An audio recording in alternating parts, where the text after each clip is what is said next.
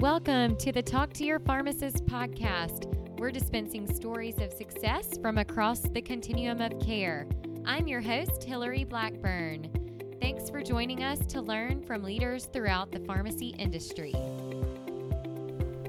Hey listeners, in this episode, I join fellow podcaster Tony Guerra of the Pharmacy Residency podcast, and he interviews me about some things about leadership and how do you show that on your residency applications. I hope you enjoy. And if you're looking for other resources to help you get ready for the residency process, then check out my free course available over at residencybootcamp.teachable.com, where I have a residency bootcamp ready for you to learn more. But before we get into the episode, I want to remind you that my book is now available on Amazon. Go check out How Pharmacists Lead: Answers from Women Who Are Leading, Succeeding, and Impacting Pharmacy.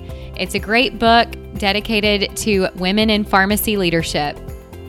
Today I have Hillary Blackburn on, who has been a guest on the show before, and I don't think she's had her MBA now, but she is now PharmD MBA, and certainly has a lot of leadership experience. But what I really wanted to ask her were, as we are making our applications for residency in the fall, and these letter of intent and application deadlines are coming, how do you put in leadership? So the questions I keep getting are, one, I don't have a presidential or vice presidential leadership responsibility. How do I still show that I'm a leader because I have led? Or I get the opposite question, which is, how do I show that I'm president of a club without being boastful or a braggart? And I'm generally an introvert, so it's even uncomfortable for me to really present the best that I've done, but I have done all this hard work. So we're going to get into it with Hillary and talk about this. So Hillary, welcome to the Pharmacy Residency podcast. Hey, Tony. Thanks for having me. Great to talk about this topic. Okay. Well, first, instead of going back and telling us your trip through pharmacy school, maybe you could tell us a little bit about your trip to pharmacy residency, because I think you did a traditional hospital residency, but then ended up kind of creating your own job and creating a non-traditional role. So can you tell us about your residency application journey? Yeah, so finishing my last year of pharmacy school, which was all rotations, I knew that I wanted to do a residency and get that extra year of clinical skills and honing in on those with experienced pharmacists to kind of have that extra year. And residencies were becoming so much more popular, and they have just grown in that popularity and really requirements for getting those key positions in hospitals and other places. So when I applied, I had narrowed it down to a traditional PGY1 that included both the hospital and some ambulatory opportunities. And then I decided to start looking at cities and key programs that I wanted to look at. And so I am from the Southeast. I grew up in Mississippi, and so was going to look there, looked at Birmingham, Dallas, Memphis, and Nashville. And I think I sent out to either 9 or 10 different places and got back every single interview that I applied for.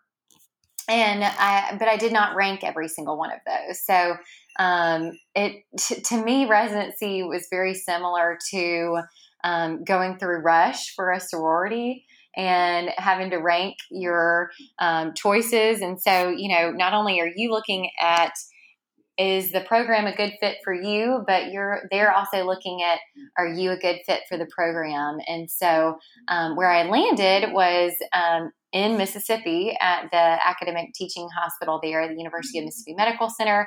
And it was great because I already had that rapport with all of the professors, but I had new experiences and a lot of new challenges, adding on management, those longitudinal research projects, different leadership components that you get in a residency. And so that was what I did. And then after that, moved to Nashville, and actually created my position there at an independent pharmacy, and then have had a lot of different roles until where I currently am now. So tell me specifically about the leadership roles that you alluded to maybe when you were making the actual application. So I also was in a fraternity in the Deep South in the SEC at the University of Florida, and we can still be friends even if our football teams are rivals.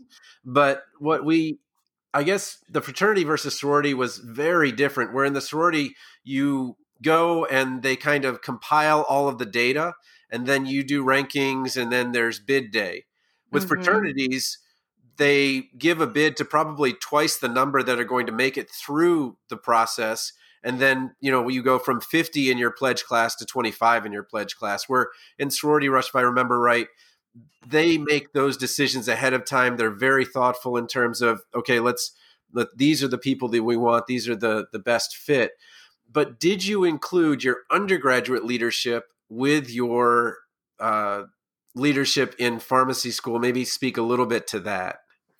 Yeah, I did. And so I went through the University of Mississippi's program, which was an early entry program. So I completed that in 6 years. So I certainly included my 4 years on the Oxford campus, which included 2 years of undergrad. And so I held a position with the Associated Student Body and represented the School of Pharmacy for a year. And so I definitely included that. I was in the Chancellor's Leadership class as a freshman.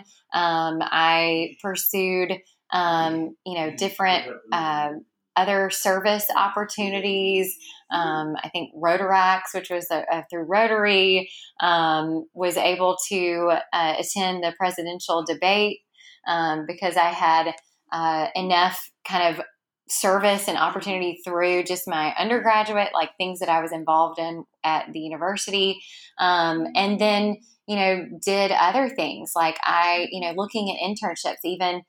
So I was technically in pharmacy school, but it wasn't associated with pharmacy, was that I went and interned on Capitol Hill and interned for a senator. So, looking for all of those different things of how are you not only involved in leadership and, doing volunteer things, like maybe you help to organize something for the Heart Walk, like, the American Heart Association does a Heart Walk every year, and our sorority was involved in doing things like that. Or maybe you organized a philanthropy event. And then in pharmacy school, I did get involved early on in those professional organizations like APHA, the student version, and did the Operation Immunization. So that, of course, is a very hot topic for right now with all the emphasis on vaccines and pharmacist roles with that. But yeah, those were some of the things that I included. And so you've got to start looking at, I'm sure that all of the students, even just to get into pharmacy school, you've got to show leadership. So it's something that I hope that you didn't just stop when you got into pharmacy school, because it's so important to continue to seek those types of leadership opportunities, not only to help you win some of those coveted residency positions, but also to help you stand out in the job market.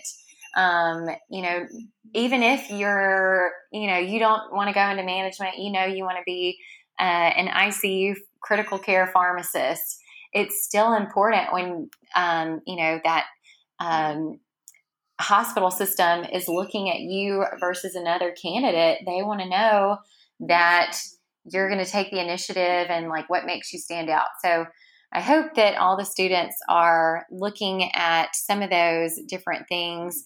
There are a lot of different boxes that you can check. Service, I mentioned, teaching, maybe you're, giving back as a student and helping to facilitate scholars days or different like visits, and that's something that you could kind of put down. Or hopefully you're already seeking research opportunities. Showing that you've been involved in research is important.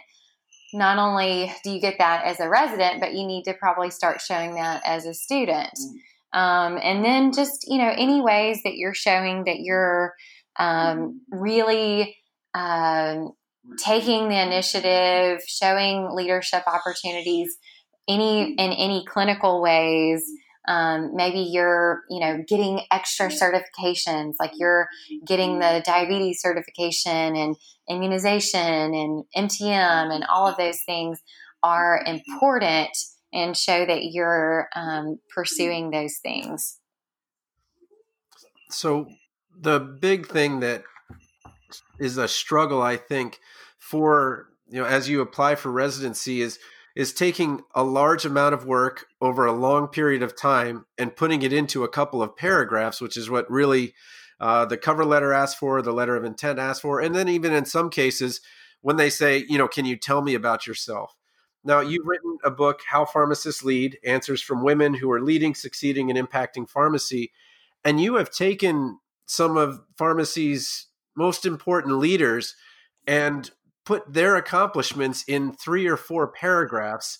How did you take what might have been an interview that lasted 30 minutes, 40 minutes, and get the essence of who they were through their brand and put that into writing? Because I think that's something that's really a struggle, because we don't really have that many writing assignments that would be like that in school.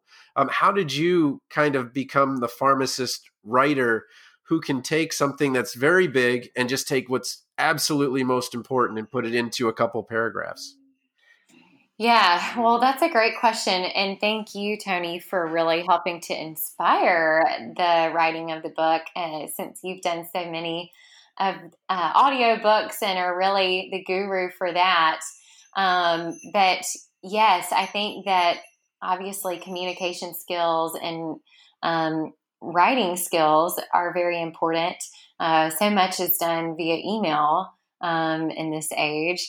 And yeah, like how do you decide what is the most important? And I think, out of all of the different experiences, maybe you could pull out the most important one from each of those buckets, service or clinical or research, and try to put that in and try to give examples. I think that, when you're tell me about yourself, it's really all about storytelling and how can you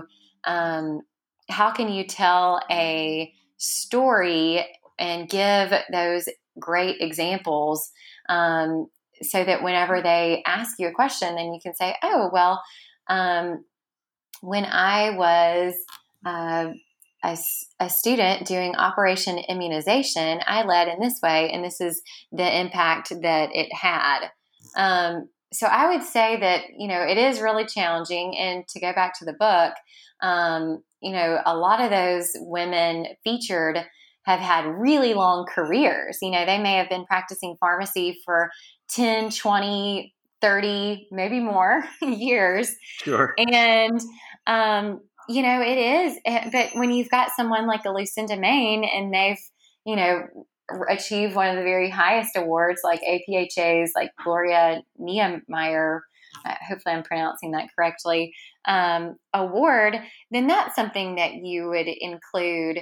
But it is interesting to see what they put in their bios. And, I obviously shared what I was going to write with every buddy that was included for their approval, and was able to seek their input as well. But yeah, those are, great little examples of people who have been in a variety of areas of pharmacy. And, whether it's functional medicine, 340B, association leadership, working for a health plan, they've all had some type of leadership track, and have, shown that through service in a lot of different ways. I wanted to dive into a couple specific pages of your book, 80 and 81. And I think when you're applying for residency, you have in your head that it is a completely fair process where no candidate has any advantage over the other as they're applying. But when you actually dig into the data and look at the numbers, for example, there's a hospital that only has students from Auburn University, or you see that a particular site only has students from 3 Michigan schools or something like that. And then you start to kind of dig in and see that there are definite preferences with, the sites. And in your book, you talk quite a bit about networking and advancement. And I think students think of networking as kind of a job that they have to do, where it's really more of a kind of a natural thing where you're just going and being with people that, have similar interests to you. How do you go about picking out of the 4,000 different spots that there are for residency? How do you go to pick those places that might have a bias towards you rather than against you, where you're kind of going into something favorable? For example, I was not from the Deep South, and I thought of Florida as, I don't know what it was in my head, but I thought the University of Florida or Gainesville was more like Orlando, where it was truly part of the Panhandle. It was truly the Deep South, and I culturally fit in a little bit better after I kind of understood it better. But it was kind of a culture shock as somebody from the Northeast going to the Deep South. And I guess I'm asking, how do you kind of have that self-reflection, self-evaluation of stopping that whole applying to places that have prestige and apply to those places where you're really going to be a part of the team? You're really going to fit in. It's people that have the same interests as you do. How did you kind of pick those places to have such a high, match rate or interview rate? How did you pick the places where you just felt comfortable or knew that you would feel comfortable, I guess is my question. Yeah, that's a great question. And I think, honestly, if I was looking back as a student, I wasn't as self-aware. And so I fell into that trap of looking at a few places just for the prestige. And, now that I'm looking back, I'm like, wow, maybe that didn't work out because it wasn't as good of a fit. And so, because, there are some programs that have a little bit of a chip on their shoulder because they kind of know, oh, I work for such and such health system and everybody wants to apply here just because it's got like a big, name recognition. But, the program might not be as good, or you may not have as great of an experience as you would somewhere else. And so I definitely fell into that trap as a student. So hopefully, you're shedding light on that. And now that I can reflect back, share that more personally. But I would say, as I have learned and matured, I think that is more important than ever. And so, when we were able to go and go to conferences and actually meet people face to face, that was important. So, you do have a few days residency showcase to be able to go and talk to all the different programs that are there. I can only imagine what this year will look like with the virtual setup. But, you get, those first impressions. You can even walk by a booth and kind of like just get kind of a vibe from that. But of course, do your research on the front end, and you're going to know, narrow it down by region or narrow it down by specific program. If you're, you want to do ambulatory care and you want to stick at one place and have that inside track, because a lot of times programs are going to pick people that they're familiar with, as you mentioned, like, oh, this one is definitely going to have Auburn grads or definitely going to have Michigan grads. Well, if you want that PGY2, it's good to go ahead and have your foot in the door. And so I think that the earlier on that you can make connections with people, the better, because then they're going to know who you are. Now, it is a little hard to make those connections just blindly from like LinkedIn or if you don't have a chance to kind of bump into them at a conference or in person, especially if you're from Iowa and trying to meet somebody in Florida, you might not be at the same sure. FSHP or, Florida APHA meeting, but is as much as you can, if there's maybe some well-known, like for instance, Dr. Phil Ayers is a nationally recognized nutrition expert.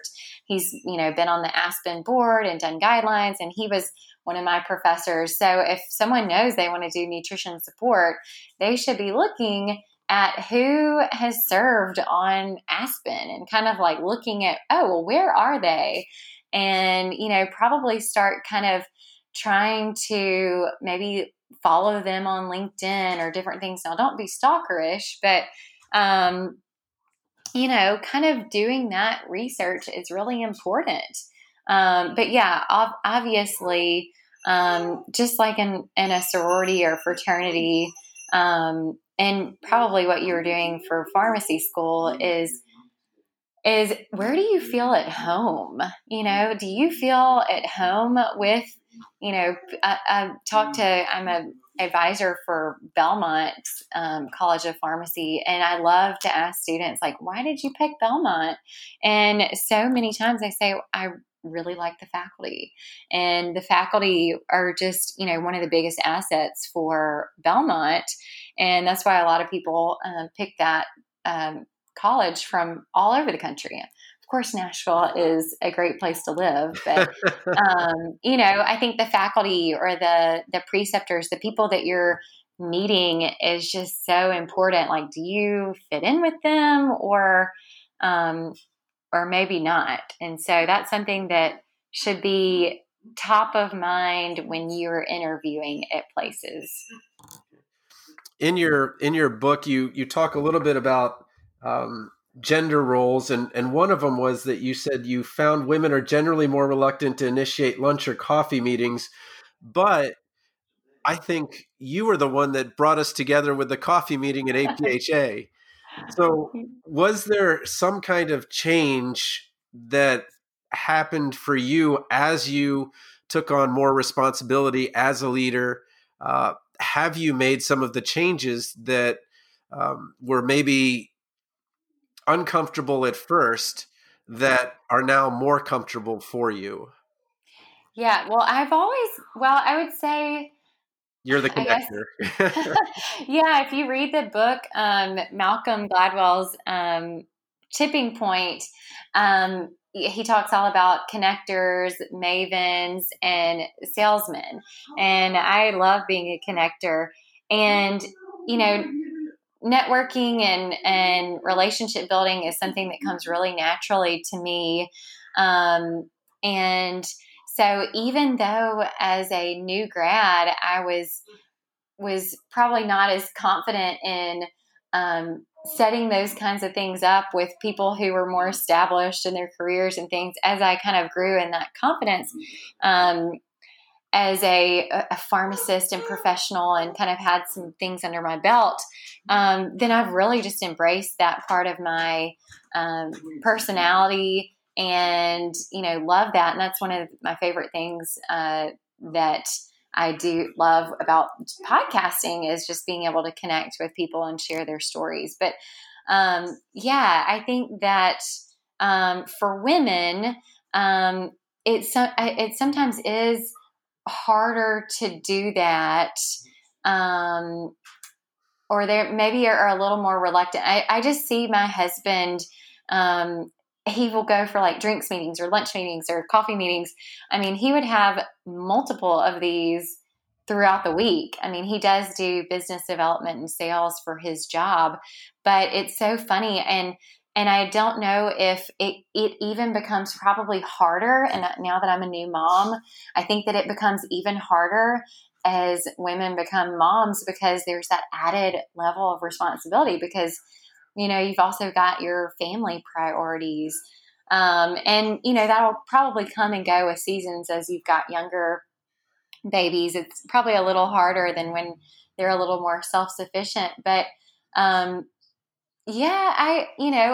women are also going to be a little more reluctant and hesitant to humble brag, if you will. They're not going to be, oh yeah, I did this thing. And really, it was an amazing accomplishment. And so that's also something that I think that we see a little bit in terms of gender differences. Now, there are always going to be people that break the mold. And obviously, as I've kind of come into my own and within the first 2 or 3 years out of pharmacy school, now I can go up and, talk to anybody, whether they're the, CEO of a pharmacy association all the way down to, whomever. I feel comfortable and confident talking to them and making those connections and creating fun events to bring people together. So you do mention in the book, women are often more humble than men, and then the feeling of imposter syndrome. And I feel like, as the father of 3 daughters, and wanting them to be confident and wanting them to be able, a lot of what strengthens them is their competence in sports. And I'm going to shift a little bit towards soccer. And I know you were a soccer player. I am a soccer coach only because I have children who play soccer. And it's my 3rd year now. So now they're in academy, which is I don't want to say it's the elite, because anyone's allowed to be in, but they certainly take it a lot more seriously. And I just wanted to kind of share a little bit of a leadership story where just this last weekend, we were going to an out-of-state competition, and we'd lost a bunch of people to illness, and they couldn't be on the team. And so my daughter had to switch teams. And my daughters have always played on the same team for the last 3 years. There's never been a time where they haven't played on the same team unless they were guest playing or something like that. And what had happened when she went on this other team is that the team she was on went to the championships, and we unfortunately didn't win. We played an amazing team who just, really, really did well. And as a coach, maybe I should have prepared them a little bit better on that side. But on the other hand, while she didn't get to go to that championship game, everybody was kind of astounded that here's this 9-year-old who didn't want other people to lose their chance to get to the championship. And then she ended up taking on that leadership role. And she's not putting it on her resume. She's not putting it on her CV. But there are so many times where I feel like someone has done that. But if you were to ask her about it, she would actually minimize that. She would say, well, I really don't want to talk about that.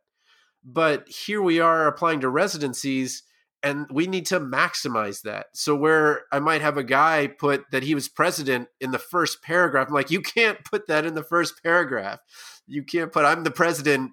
It looks bad, and they think that, maybe you're not going to be coachable. Where I might see some of the young women who are applying are completely omitting the fact that they were president of a society. How do you do that humble brag in writing so that I guess I'm concerned. My big concern is this. I think they're expecting that someone is going to carefully look through their letter of intent or carefully look through their CV as much as their letter of intent, where my understanding is people only spend 15, 30 seconds on that CV to do the check boxes, and they might miss it. How do you do that humble brag in writing, I guess is what that question finally comes down to. Well, I think that's a challenge. I like that. And I think sports are so important. And I think it teaches so many skills early on. Teamwork, especially, that's, such an important skill in healthcare. And you can gain some of those leadership experiences that you can get to practice early on. And you learn about losing. Because Yeah. things are not always gonna go, you're not always gonna get the job, or you're not always gonna get the residency that you want. But it teaches you a lot about perseverance and practice. There's you have a game every Saturday, or a couple Saturdays a year, but you're practicing multiple times during the week so that you're ready for the game. And so I think there's Position did you play, just to kind of give reference? Yeah, well, I was a forward and midfielder and played all the way from, the Swarm League, and did several years of select soccer. Probably could have played in college, but knew that I wanted to focus on, I was an only child. And so and from a small town. So that allowed me to be, participate in a lot of different extracurriculars. So I actually was head cheerleader and captain of our soccer team. And so those right there are two different leadership positions that my peers recognized early on. And I do reference those because I think it's important to show those. Those are more trait leadership. So, just different kind of characteristics that you exhibit. But now, of course, there's more of an emphasis on transformational leadership, inspiring others on your team, and lifting others up, and kind of creating that type of environment, not just because someone is like organized or excels or does, or, maybe scores the most goals or is going to. So I think that it is neat to see how leadership is changing a lot in the 21st century, and a lot of the skills that women have. They're good collaborators, they're great listeners, they're good team builders. All of those are really important in this 21st century of leadership. So I think it is important for women to share those. And to go back to your question on how do you bring those out, again, you only have so much space, so you've got to kind of pick out the most important, but try to pick ones that are unique. Or, I think that being an Eagle Scout, that is a really hard accomplishment. Not everybody can go all the way through Boy Scouts and become an Eagle. If you're an Eagle Scout, you better put that on there, because that show. And what's also really neat is if you're able to put those types of unique experiences, like maybe you played soccer in college and you were in pharmacy school, man, time management, right there. So I think that people like to read a letter of intent and pull out something, because they're going to ask you about it in an interview. Like, oh, my brother was an Eagle Scout. Tell me, what was your Eagle Scout project? And then that gives you an opportunity to share about that. Or if you write, you were a college athlete, then that is a great segue for you to share about how your time management skills, and how you'll be able to manage all of the different activities and requirements that are required of a resident. Yeah, I love that. I could see you as a center mid. For those of you that don't play soccer, the center mid has the most passing options and would connect to the most people. So I could totally see that your soccer fits to that best personality. And I guess the last question I would ask, to kind of keep this around the 30-minute mark, is, so in soccer, there's the goal scorer, and as you go, especially in the younger levels, the one metric that the parents always look at is, did the kid score a goal and all of that? And, Yeah. and two of our defenders, my daughter's one of them, and then another one we have, both scored a single goal during the season. And that was enough for them. They're like, okay, I did it. I'm done with that. That was neat. I felt good, but they really love being defenders, and they're just as uncomfortable in the goal scoring as someone who says, look, I'm a striker. I want to attack. It doesn't make sense for me to sit back there and well, as a defender, you really shouldn't sit back there. You should drive up and back. But anyway, to get to the point, so much, I think, of students' pressure is an expectation that they should be like someone when really they're not really being the best of themselves. And I just remember during that, the coach that on the other team was like, look, I need somebody that can score goals, but I also need a goalie. So totally. I have a very specific need. How, as an applicant, did you kind of maybe look at, or how do you look at, what is this residency really asking for? Are they asking for somebody that has community experience, ambulatory care experience, specific hospital experience? I think we always focus too much on, I want to show them all the things that I've done and put as many things that I've done, rather than actually just listen by reading, but to say, hey, what is this position really about? What position do they really need? Do they really need someone that's a defender, a midfielder who's going to connect to other players, or do they need someone who's an attacker or a goalie? I think it's easier with athletics to kind of see it, but how do you, as this last question, really break down what it is that a residency site is looking for and asking for in an applicant?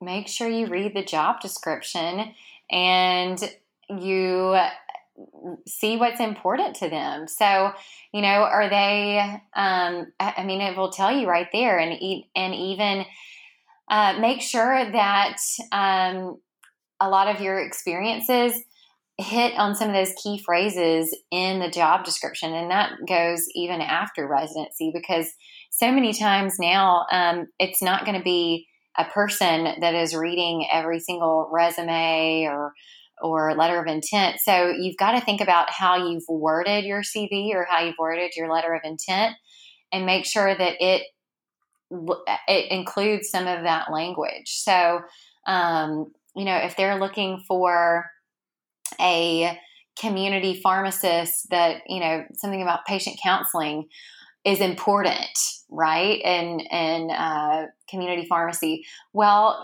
for example, just looking back from my background, if that was an area if that was a residency I was pursuing, well, then I'm going to highlight that I was the first runner-up for the APHA patient counseling competition. Boom. All right. Check that box. So I think it's really important to look at what they are looking for, and to make sure that your CV, and quite honestly, if your CV or your experience doesn't fit what they're looking for, then maybe you need to widen your scope or look at different opportunities. Hillary, thank you so much for sharing your time. I know that you're a now relatively new mom, new author, doing it all. And I appreciate you taking the time to help these future residents out. Well, thank you, Tony. And I think you give such great insight and advice. Your services are so valuable for helping them to navigate the pharmacy residency process and to feel confident as they're going in this very competitive market. So thank you for letting me be a guest on your show. Appreciate it.